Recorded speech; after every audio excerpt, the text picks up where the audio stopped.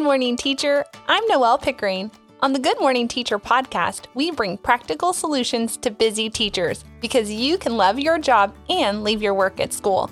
Join us each week to talk through tools and strategies that help you maximize your time and effort both in the classroom and at home. I'm excited to cheer you on as you face the week ahead.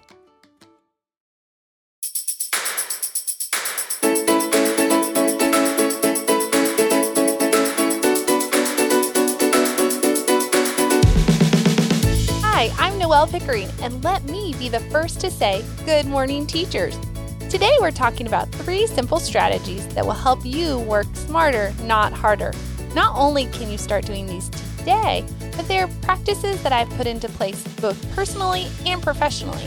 And I'll share a few examples of how you might be able to apply them as well. Plus, I have a great listener freebie that will work in any classroom setting, so stick around to hear how you can grab it. Let's go ahead and jump right in. As teachers, we do many of the same things 180 times a year. Think daily attendance, planning a lesson, grading assignments, or setting up an assignment in your Google Classroom. All of these things take time and energy and are going to be repeated over and over again. So my number one productivity tip is to take the time to go slow now so that you can go fast later. For me, this looks like organizing and creating templates for everything. Our Maneuvering the Middle team just started a huge new editing project with the most beautiful Airtable spreadsheets and templates, and those took us hours to create. But we didn't do that just because we like beautiful spreadsheets. We did it because we knew we were going to repeat the same process a minimum of 60 times. So it makes a whole lot of sense to take that time up front to set up those templates and create those spreadsheets so that 1 month into the project, we aren't continually circling back and making adjustments because we didn't really think it all the way through. For you, this might look like really utilizing those Google Chrome bookmarks. Think about how many times you type into the search bar or go to the same website. You likely have several websites already bookmarked, and they may be sorted based on a default setting of when you actually added them to your Google Chrome. Or maybe you have a Google Drive bookmarked, but you actually have to click through about 6 or 7 folders just to get to the specific unit you're working on. Well, that's not super efficient, and I can guarantee that you will be hunting through your email to find some link only to find yourself spending 10 minutes responding to an email and realize that the one thing you sat down to do hasn't gotten done, right? A better solution is to create folders that open the correct bookmarks for the specific task you're working on. Grading assignments, creating a video, creating assignments in your LMS are all examples of a task that you're going to repeat over and over again. So we can take time up front, go slow by creating that Google bookmark folder, and maybe let's take the example of inputting grades. You likely have to have your LMS open, potentially your school has a different grade book, and maybe you're taking a grade out of a website like Khan Academy or something external. By using that Google Chrome bookmark folder, you can very quickly select the folder and then right-click and tell it to open all of the websites. In just a few clicks, each website is there ready to go. Another thing that I have found really valuable and have been using for several years now is a website called LastPass. LastPass acts like a digital vault, and it saves all your passwords so that you can set up secure passwords, and you don't have to remember them all, which is the best part.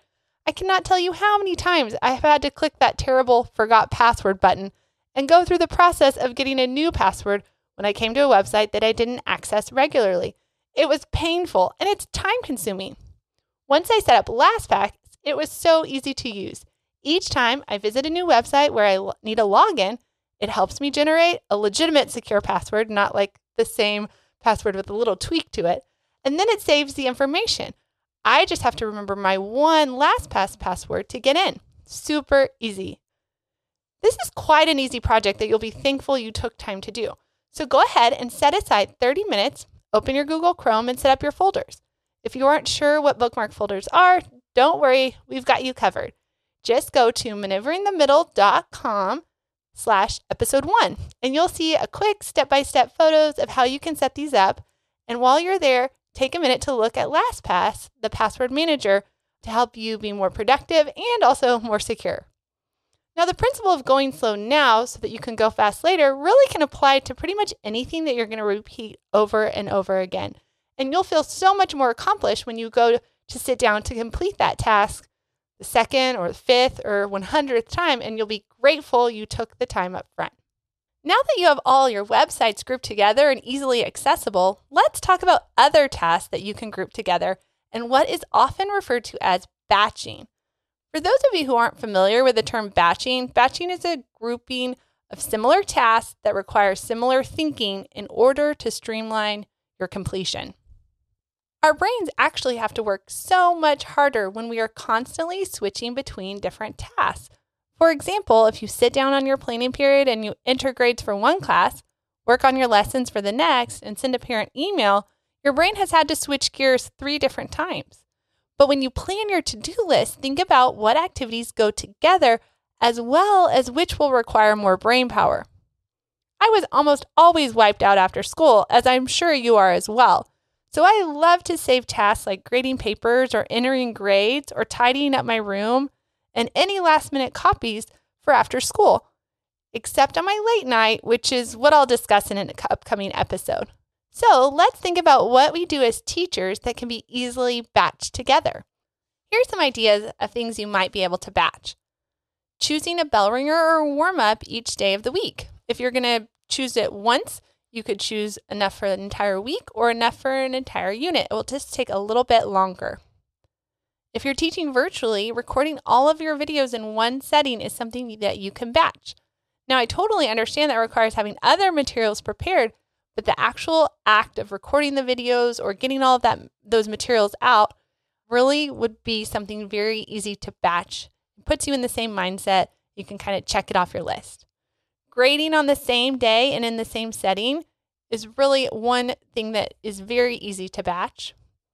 And then again, all of your prep work, if you have copies or lamination or cutting, any of that, better yet if you can ask a parent to help, but any of that is very much batchable. Creating your assignments in your LMS is another option to try and do that for the entire week rather than going in each day. So there are a few things you probably don't want to batch, like responding to emails. I'm going to talk more about this in an upcoming episode, but you want to follow your school's policies on this and respond in a timely fashion, which means you can't put off all your emails till Friday or Monday. But you can batch them by just setting a timer for, say, 10 minutes and then only responding to emails in that time frame. Try and avoid that habit of immediately stopping what you were doing to read the new email and then kind of get yourself down a different rabbit trail. Your rest time is also something you can't batch. It's easy to wake up thinking about work, go to work, come home, and then do some work later in the night. Try to change your mindset about rest and the fact that rest allows you to be your most productive self when you're actually working. So when we talk about batching and we talk about planning, we have to know what we can batch and we want to use our energy levels. And that's one thing you can consider when you plan your week. There are only so many hours in a day, and as much as I wish I could work faster or somehow get more time, we're all limited to that same set of 24 hours. My best advice for teachers and really just life productivity is to plan your week and work your plan. There's something about waking up and driving to work on Monday morning that changes when you have a plan for the week ahead. When you know exactly what you need to do for the day or what you're going to accomplish on your planning period, you're more relaxed, more confident, and more enjoyable to be around. Think about those days when you were completely prepared with your materials, your lessons were a hit, and you were able to leave work when you planned. You were likely a joy to be around. Your students and colleagues likely noticed, and if you have family at home, I'm guessing they noticed as well. When I was teaching, my weeks looked very similar and had a really nice rhythm in place. I would grade on a specific day, I would plan my lessons on another day, and I would stay late on Thursday afternoons to make sure I was ready for the week ahead.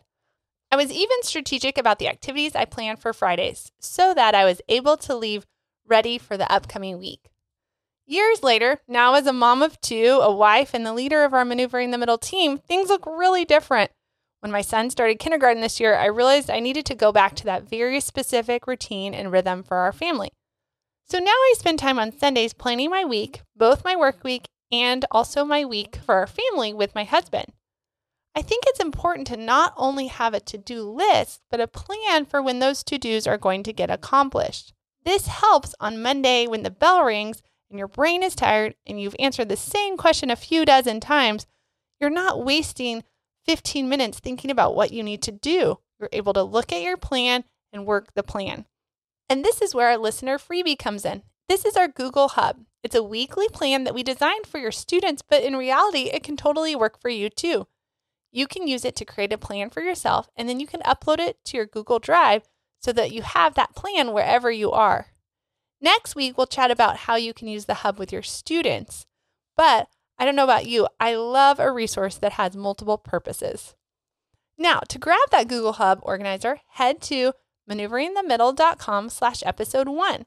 Not only will you see the Hub, but you'll see all the links that I've mentioned in the show, including the quick little tutorial on how to use Google Bookmark folders. So let's quickly recap. You can gain hours back each and every week by taking the time to go slow so that you can go fast later.